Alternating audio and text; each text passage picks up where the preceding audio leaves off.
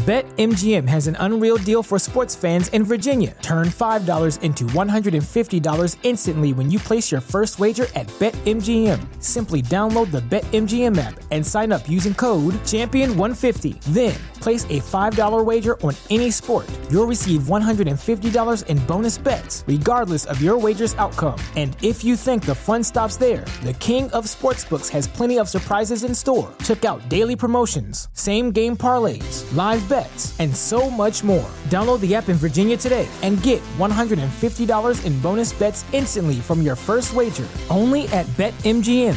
BetMGM and GameSense remind you to play responsibly. See BetMGM.com for terms. 21 plus only. Virginia only. New customer offer. Subject to eligibility requirements. Rewards are non-withdrawable bonus bets that expire in 7 days. Please gamble responsibly. Gambling problem? Call 1-800-GAMBLER. Promotional offer not available in Washington, D.C.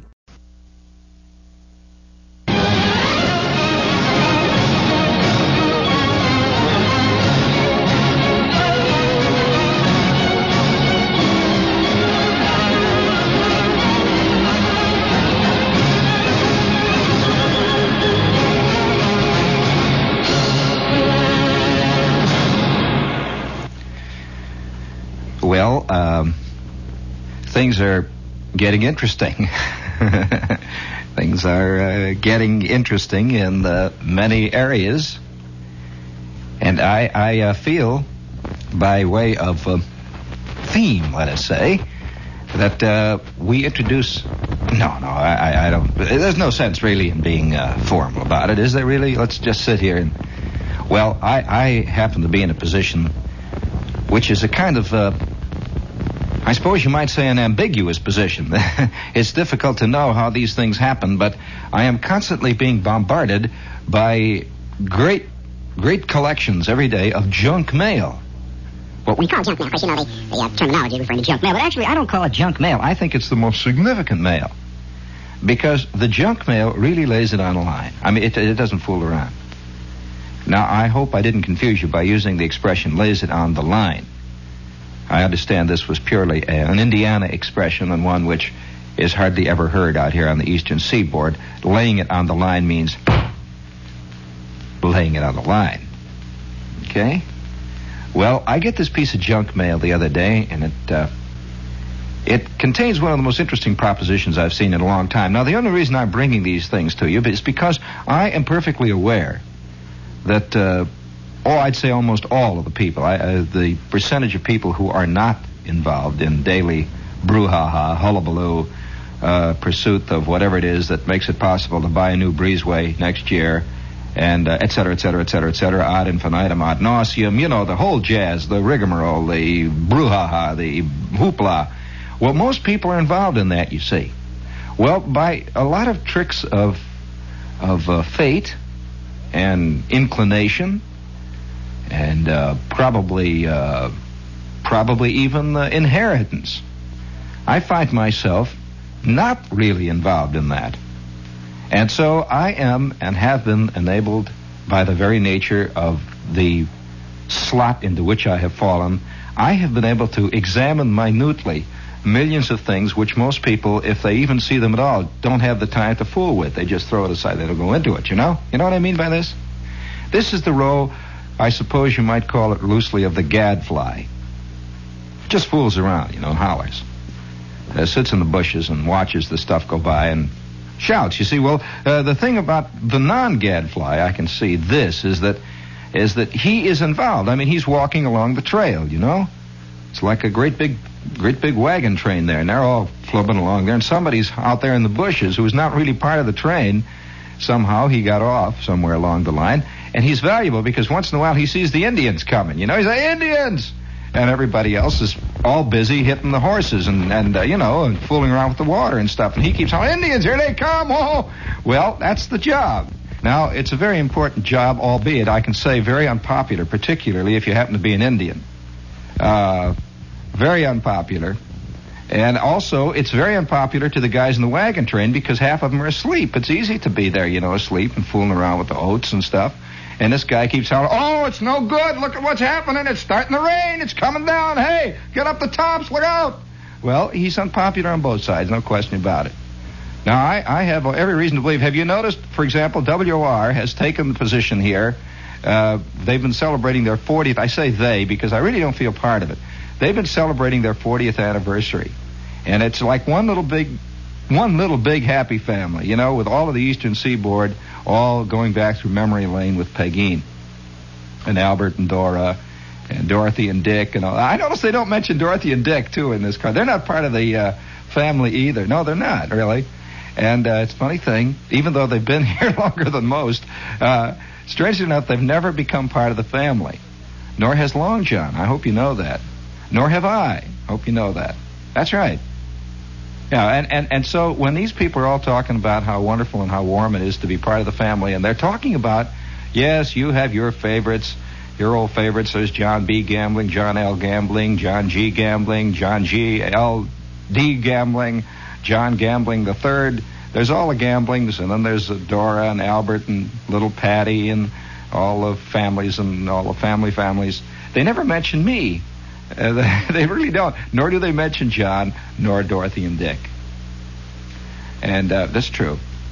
So we're this way, you see. It's just like I'm out in the bushes. So now my value to you is it depends on whether you're an Indian. Again, I must say that. It also depends on whether you're half asleep at the switch there and you're just fooling around with the oats.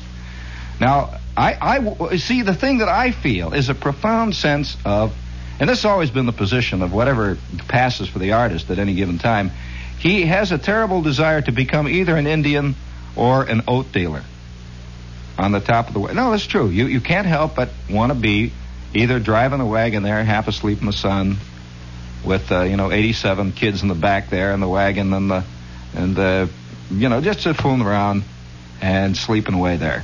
This is must be great. That's all I can say. It's great. Then on the other hand, the Indians seem to have something on the ball too. You know, they've got a real position. They're identified. They're Indians. I mean, they're Indians. They're coming charging out of the hills. And the guy in the wagon, he's got the thing too. He's a slob, so he's identified. Okay, now what is the guy who's skulking in the bushes who keeps hollering, hey, the Indians are coming? He's not on the wagon. He secretly wants to be. Somehow he didn't make the train when they started, and, one thing and another.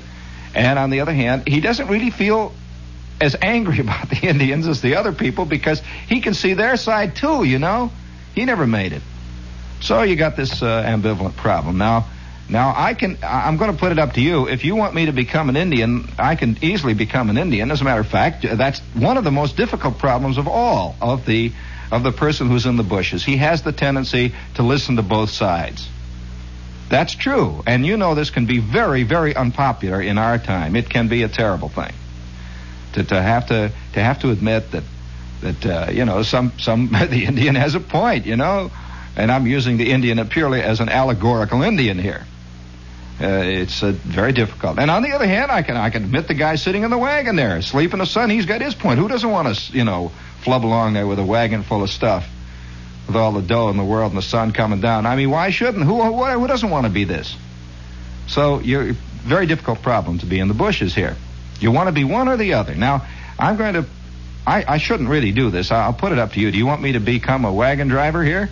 Or do you want me to become an Indian, or do you want me to stay in the bushes? It's up to you. No, it isn't up to you. What are you talking about? Stop it, Shepherd. It's not up to you. It is not up to you. I don't care what you think. Crying out loud. What am I doing here? Whew, boy. I was just about to sell out. Do you realize that within 30 seconds I'd have sold out?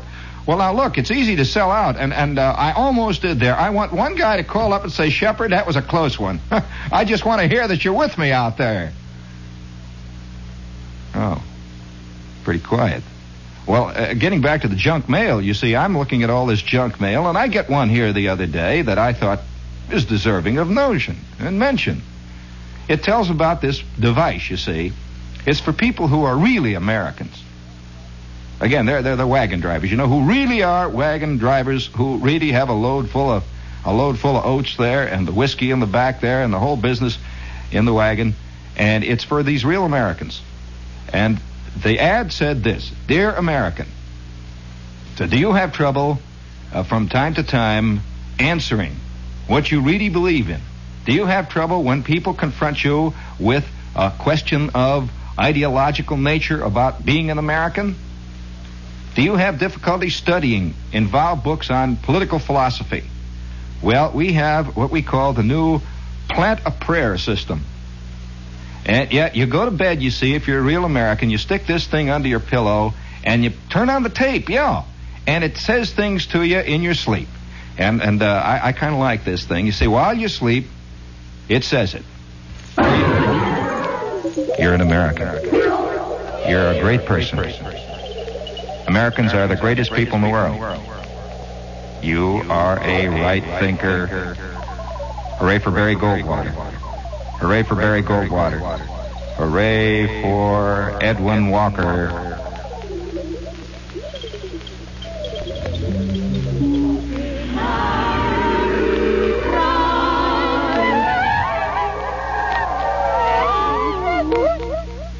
You are a right thinker.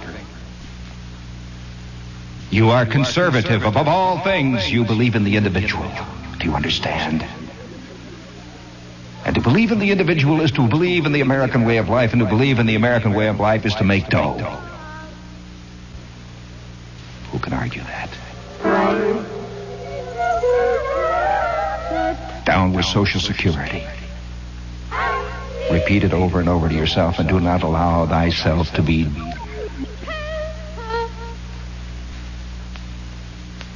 Repeat this prayer after me. Oh, in all things, I will think right. I will believe in all things good and true and clean. I will never be subverted from right thinking. I am an American.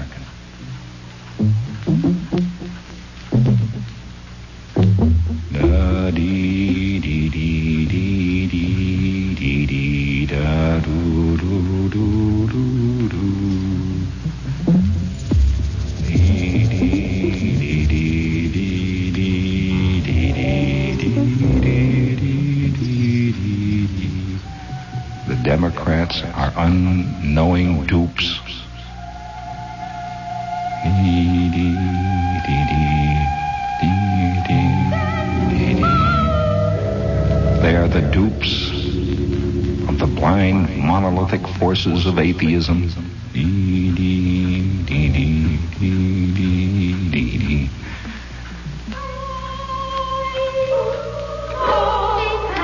End of tape.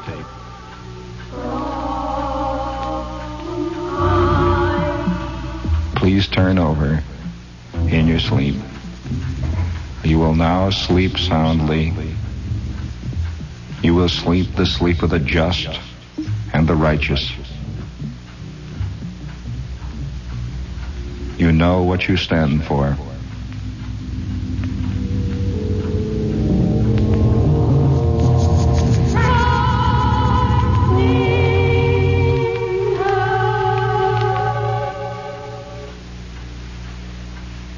Gee, it's an interesting tape, wasn't it? I mean, that sets the record straight.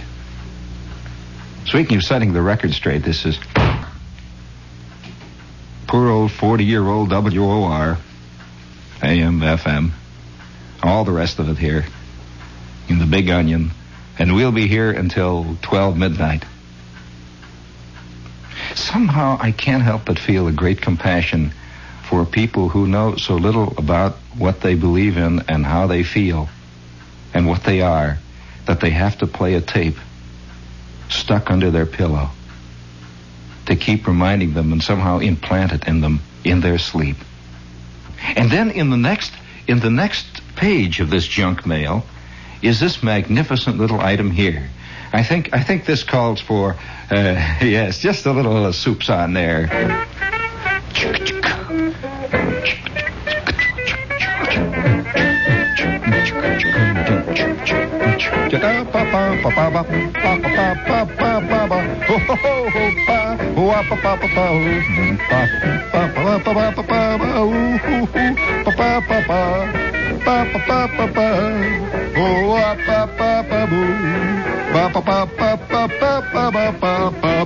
Now available, I Am a Card-Carrying American cards with flag and Pledge of Allegiance in gold script.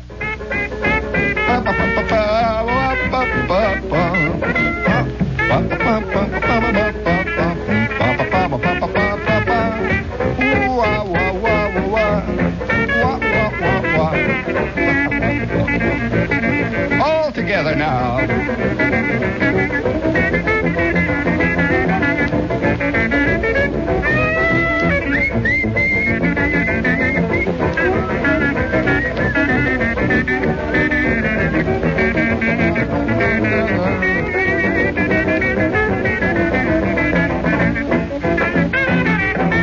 Down to get you in a taxi, honey. You better be ready about 8:30.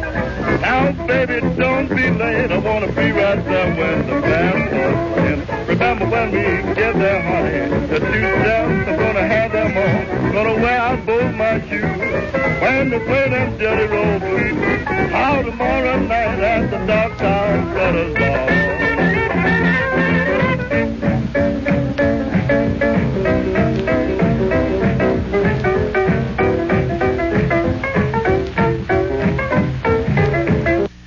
And then there was this little one ad that came through in this piece of junk mail.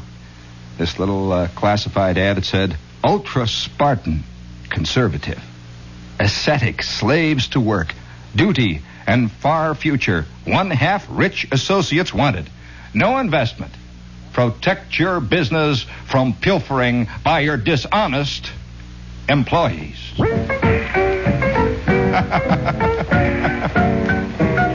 That tells more about it than anything I know of.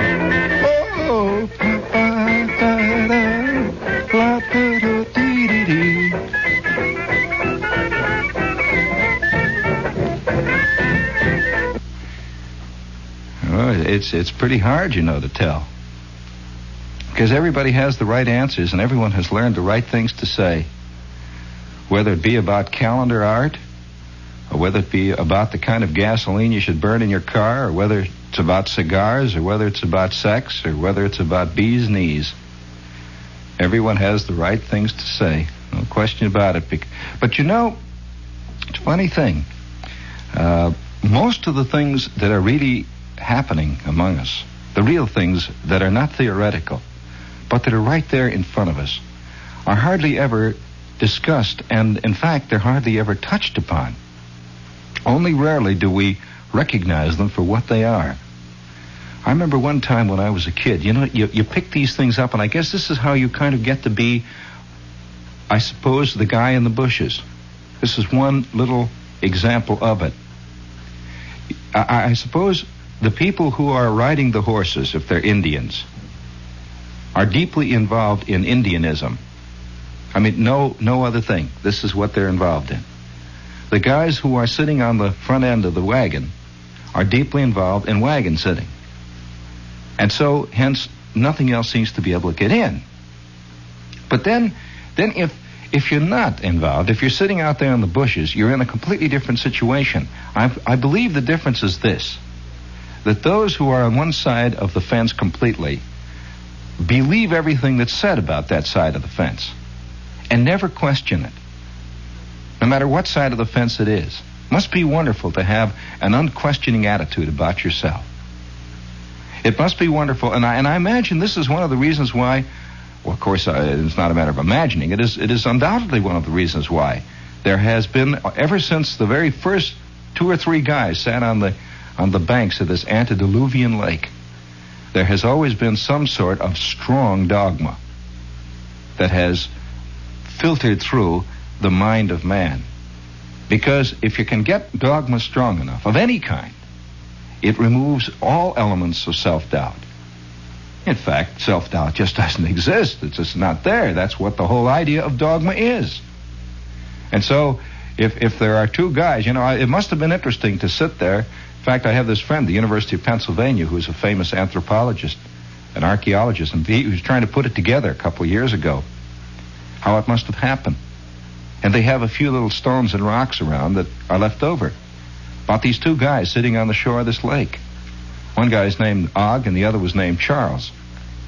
And they were sitting there, and once in a while they'd get down and bust up a clam or two. And then one day, it became quite apparent to Og that his left knee was hurting. It's funny how there was a time in man's history when he was not even aware of the passage of time. Are you aware of that?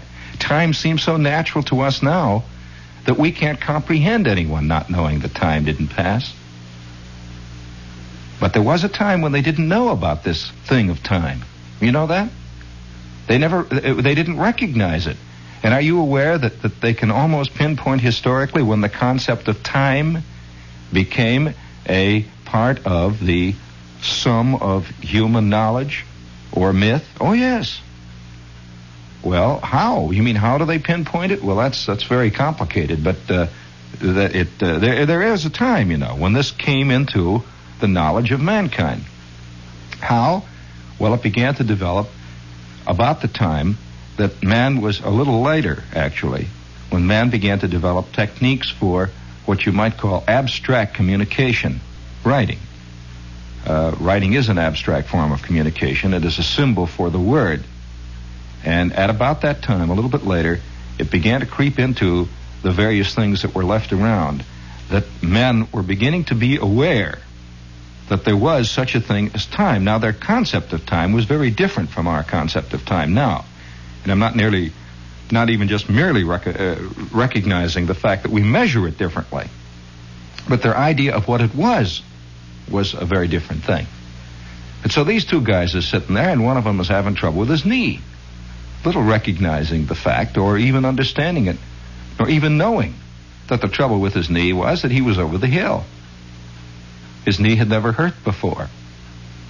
And since, as he stood up to go down to the lake to pick up some clams, his left knee gave him trouble. And he limps down there, and he limps back with the clams, squats down. Now, we ourselves would say, well, he's getting old, because we recognize time. But they didn't have that out then, you see.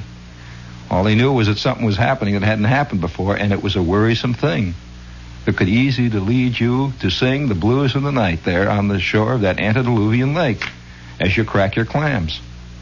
Well, Charles, being the first wise guy, and incidentally, that is pinpointed historically, that up to that point, there were no such thing as wise guys, but this was the first one. He later has, of course, the wise guy. Now, I'm using it in its a classical sense. Wise man. Wise guy. Capital letters, wise. The one with all the answers. Now, if you believe in what he says, he is a wise man. If you don't believe in what he says, he's a wise guy. You see, but the shade of difference there is very subtle. Very, very subtle. And so this wise guy / wise man looked at Og and said, there's a reason. And he said, a reason? My knee, it hurt. He says, there is a reason. The whole concept of reason hadn't come into being yet. So you see, Charles was a groundbreaker, an icebreaker in many areas.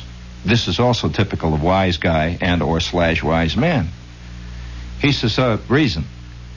The reason is because last night, the white owl on the fir tree hooted twice. He did? He says, yes, every time white owl on fir tree hoots twice, trouble with knee. Had answered it then. He says, always this way? Always. Well, sure enough, the next day, he had trouble with his knee, which was natural. But because he was a sound sleeper, he couldn't stay up to see whether the white owl hooted or not. However, oddly enough, and coincidentally, guess who was there listening? Right. And so, next day, I got trouble with knee. He says, my knee hurts. True, said Charles. White owl hoot twice last night. Oh. And that was the beginning of dogma. Right there. And so it became axiomatic that every time the white owl hoots twice, problem with knee. And you see, it removed doubt. And somehow Og felt better about it. his knee had a reason for hurting. And furthermore, it became very comforting to know that you could foretell knee hurting. And then the next week, after this week of hurting with the knee, I got tired of it, because my knee is hurting. What can we do about this? Charlie says there is a cure. So what is the cure? The cure is bring 700 clams to this point by high sunup, and I will speak with the white owl. Yeah, there it was starting there. It's downhill ever since. Just thought you ought to know. So, no, it wasn't payola. No, it was the first tribute. It's not payola, it's tribute. Of course, tribute is also payola, but payola came later. See, if you don't like what people are doing, it's called payola. If you like what they're doing, it's called a contribution. It's the very big difference there. We got to understand that language plays a great part in the symbolic life of man. Okay? Understand that? Well, I'm this kid now. Here's how you get yourself thrown out into the brambles if you don't watch it. Oh, yes. I'm this kid, and I'm sitting around the house, and at the time my father was working in an office. And he had all these people with him there. And occasionally they would come home to dinner. And, of course, the people from where my father worked, from the office. Now, I'm sure that only a kid who's listening to me would understand this. The adults don't remember it. But the people who work in your father's office have a very special place in your world. Oh, yes, a very special place. They're really sort of important. They're kind of extensions of your father. Do you know what I mean? They're important people. They're kind of celebrities. And they're rock-like. It's a very difficult relationship of a kid to the people who work with his father. It's very, very difficult. But they used to come around once in a while, and there was always a special and a very secret thing that went on between my father and those people. It was the office thing, which was never really brought home, except near the end of the month when there would be ledgers spread out all over the dining room table, and my father would work on them with blue ink. And he would get mad and stay up till 4 o'clock in the morning and yell and throw long streamers of paper, that had numbers on it from the adding machines around and stuff like that, and swear and stuff. And one time he spilt the India ink on the lace tablecloth, and to this day it remains there. Well, this is all part of that world of the office. And once in a while I would be taken down there, and this was a big deal, to go down to the office, and they had all these cages. And there was a true office smell, the smell of rubber stamps, and the smell of rubber bands and paper clips, and the smell of the oil stuff that they put on the floor, and the smell of waste paper. You know what waste paper smells like just before it's going to be swept up, when the guys throw all this stuff that they throw on the floor, all this sawdust with the oil, and it's got that smell. It's not a bad smell. It's the waste paper smell. It's kind of the school hall smell. You know what that smell is? Kind of an oily, papery, inky, rubbery smell. And it's a very good smell. It's a warm smell. It's a smell to most people which spells one wonderful thing. It spells security, warmth. It does. And it also, for many men, I might point out, it spells peace. It spells order. And it spells love. To many women, it spells their world, their life. Well, I just began to understand that through this little incident that occurred. There was a woman who was a middle-aged woman. And, of course, I don't know. I was a kid. She might have been 9 years old. But she seemed middle-aged to me. But she really was. She was in her I would guess now about her middle 40s. Now, yeah, I think that's about what she was. And I remember her name. Her name was Kate. And Kate worked at the office. And she was one of these efficient women who, when I would come down there, of course, I didn't know about her being efficient. I just knew she was important. And I was a kid, and I would come down, and she would be behind the cage there. And all the people would be walking past, checking in and turning in the books and turning in the strips, and she'd be hitting this little machine, and she was working the comptometer, and everybody would be talking to her, and she had pencils stuck in her hair and rimless glasses, and she was really part of this whole scene. Well, you don't expect, you do expect, and yet you don't, to see these people out of that context. Well, once in a while, Kate would come over to our house for dinner, and she was an unmarried lady of an uncertain age. She was a maiden lady. They didn't call them that. She was just not married, that's all. You know, she was a middle-aged lady who wasn't married. And she had this flat. And she had this mother that she was always writing to in St. Louis. Well, Kate would come around once in a while, and she was always with this man named George. Well, now, the one thing they used to say about George was that George drank. Now, I never saw him drink, but that's what they always said. They'd go, George drinks, you know. And Kate had been going with George for years. This I knew. And George had been an ex-boss of hers. He worked at some other place where she had worked. And she was always going with George, and she was always going to marry George. She and George were always on the verge for years. And they were always talking about furniture. And they were discussing where they were going to live and stuff. And so when they would come over to our house to have dinner, we would sit around, we would eat, and everyone would talk about George and Kate, just sort of like they were married, you know, George and Kate. And George would talk about when they were going to get married, and Kate would talk about when they would get married, and everybody would talk just like they were married people, you know. And I'm just this little kid. I'm sitting there eating away there, and George and Kate became an entity. You know how couples become entities? Like Fred and Ruthie, like Mert and Marge or something. It was George and Kate. Well, Kate was always down at the office, and that led kind of an extra thing of glamour around it. She was a fairy, because she and my father, you see, could talk that special language. And they would sit there at the table and they would laugh about stuff about Clarence. You know, Clarence the other day when they were turning in the inventory books on the number 7 stock. Crying out loud. You know, Clarence the other day, and they had this special talk which meant nothing to any of the rest of us, but it seemed very glamorous and very special and very exciting. Well, so George and Kate would come around. Well, one night after George and Kate left, I'm sitting there, and my father's sitting there, my kid brother's sitting there, and the lady from across the street was sitting there, Mrs. Stryker, who was a thin, angry lady who kind of looked like a sick parakeet. Yeah, Mrs. Stryker looked, you know, the parakeets, they sort of hold their heads down, and this is the way Mrs. Stryker was. Well, Mrs. Stryker was married to a tough guy who operated a truck, and she had 3 tough kids who at the age of 7 were already tough guys.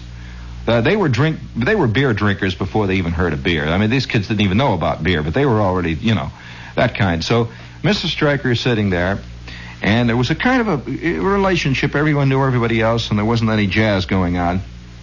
And Mrs. Stryker said, I wonder when George and Kate are going to get married. Well, nobody ever approached it that bluntly, you see. She said, I wonder when George and Kate are going to get married. Well, there was a little moment there for regrouping. And I'm sitting there, I'm a kid, you know, as they used to say, uh-oh, there are little ears. I can remember my mother always saying, be careful. Some ears in this room are bigger than cabbages. Meaning, shut up, the kids here. Well, I'm sitting there, and my ears are bigger. Boy, you talk about cabbages, they're going, see? Because anytime you talked about men and women and stuff like that, I was ready. So, oh yeah, you know, there was all kinds of mysterious stuff went on between men and women. So I'm sitting there and I'm listening, and she says, when are they going to get married? You wonder. Well, my mother says they're not going to. And, of course, this astounded me because I had been hearing this talk, and Kate was always talking about George, and George is always talking about Kate. My mother says they're not going to. Well, Mrs. Stryker says, well, what do you mean? They're always talking about it. My father kept his mouth shut. He worked at the office. He knew. So she says, what do you mean? My mother says, well, you see, Kate doesn't want to. And that really got Mrs. Stryker going. What do you mean doesn't want to? Why, every woman wants to. My mother says, oh, no. She doesn't want to. And the reason she goes with George is that she knows that George is not about to marry anybody. Especially since George has a wife and 3 kids. Boy, I'm sitting there, my eyes are bulging and my ears are getting wider and wider. And she says, you see, Kate just doesn't want to get married, that's all. She's afraid of it. And furthermore, she hates men because of it. But yet she knows that she should be talking about being married, and she wants to be married on one end of the scale, and on the important end of the scale she doesn't. And so then they started to drink coffee, and that's all I heard about it. Well, now that stuck in my mind, and from the time that was said, and Kate and George would come around, I would look. It was very different then. It was so different. They kept talking about being married. They kept talking about it. They kept talking about the furniture. But me, being a kid, I'm listening now with a very different set of values. And my mother kept talking very politely about it. She was playing the game. I didn't realize that it was part of the game. This is the adult game. That she is pretending, and my father is pretending, and everybody else is pretending. But I'm a kid, see? Well, the head had to finally pop. It's just like something festering, you know. It finally had to happen. So one day they're over there, and it was a beautiful summer day, and it just came right out of me. I said in a very loud, clear voice, and I remember distinctly saying it, I said to Kate, I said, Mrs. Kate, if somehow they always had me calling her Mrs. Kate or Aunt Kate or something like that. I said, Aunt Kate, my mother says you don't want to get married to George. And I didn't, I just thought it was a thing that she would want to talk about. Well, my mother just says, oh, he's kidding. He's just kidding. What do you mean, Jeannie? When did I say that? I said, well, don't you remember the day Mrs. Stryker was over here? And she says, now, what are you talking about? What are you out of your head? And Kate just sat there, and George didn't say anything. He crossed his legs about 4 times in opposite directions until finally he had them tied in a bow knot.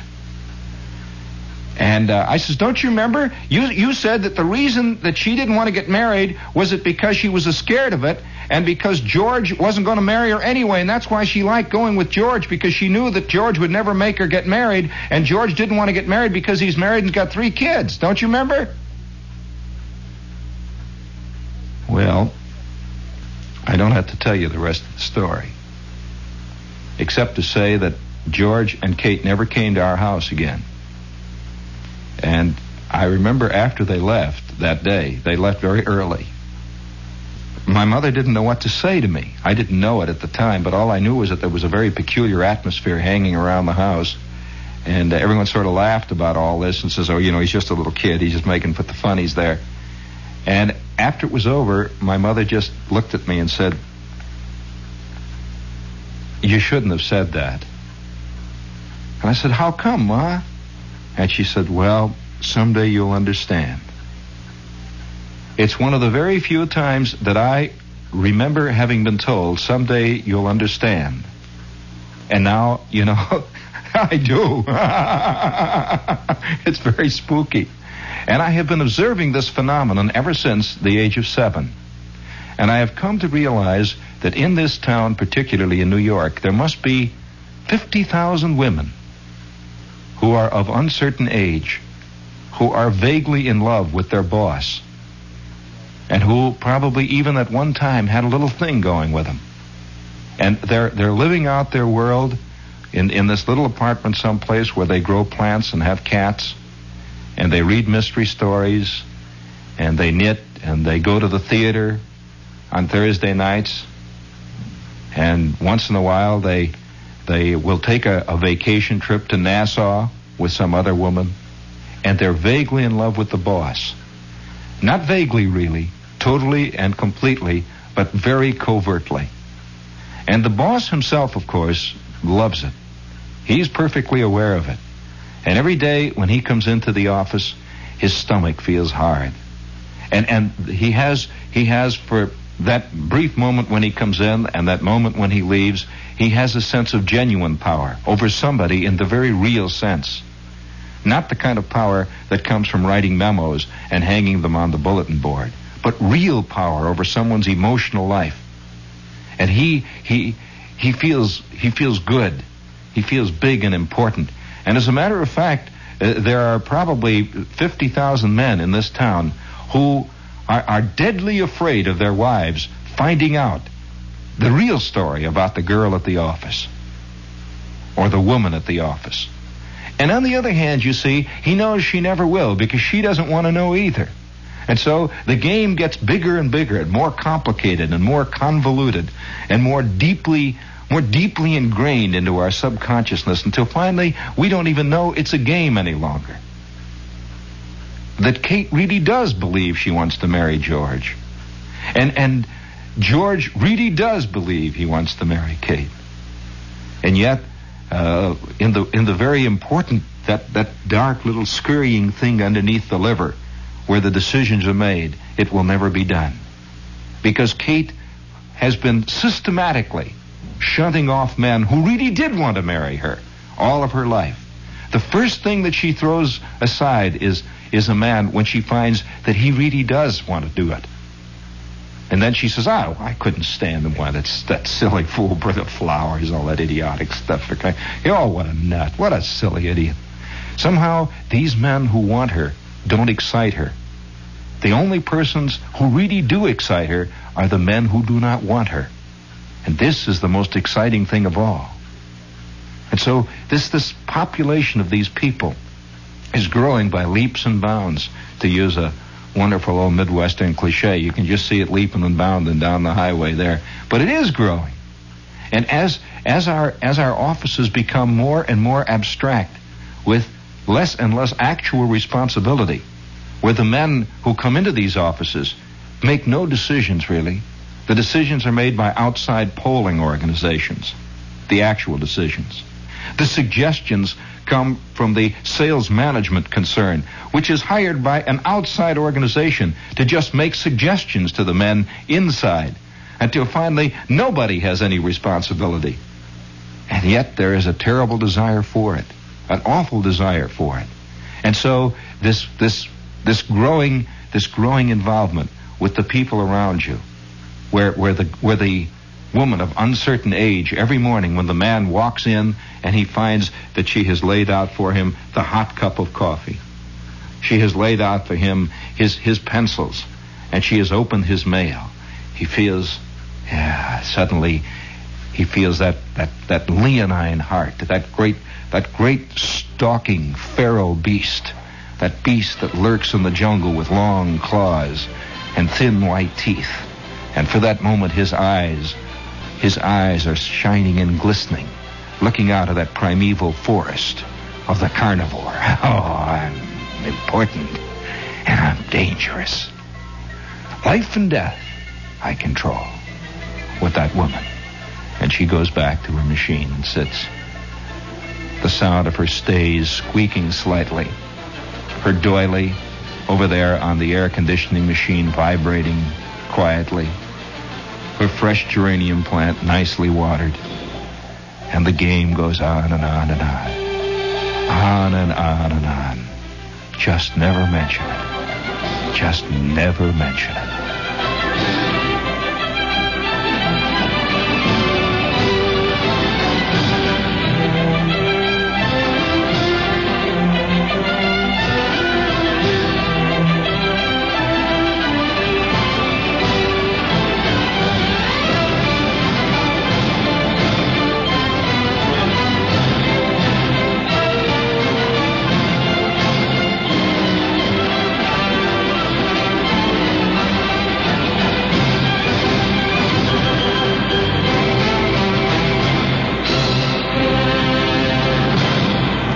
BetMGM has an unreal deal for sports fans in Virginia. Turn $5 into $150 instantly when you place your first wager at BetMGM. Simply download the BetMGM app and sign up using code Champion150. Then, place a $5 wager on any sport. You'll receive $150 in bonus bets, regardless of your wager's outcome. And if you think the fun stops there, the king of sportsbooks has plenty of surprises in store. Check out daily promotions, same-game parlays, live bets, and so much more. Download the app in Virginia today and get $150 in bonus bets instantly from your first wager. Only at BetMGM. BetMGM and GameSense remind you to play responsibly. See BetMGM.com for terms. 21 plus only. Virginia only. New customer offer. Subject to eligibility requirements. Rewards are non-withdrawable bonus bets that expire in 7 days. Please gamble responsibly. Gambling problem? Call 1-800-GAMBLER. Promotional offer not available in Washington, D.C.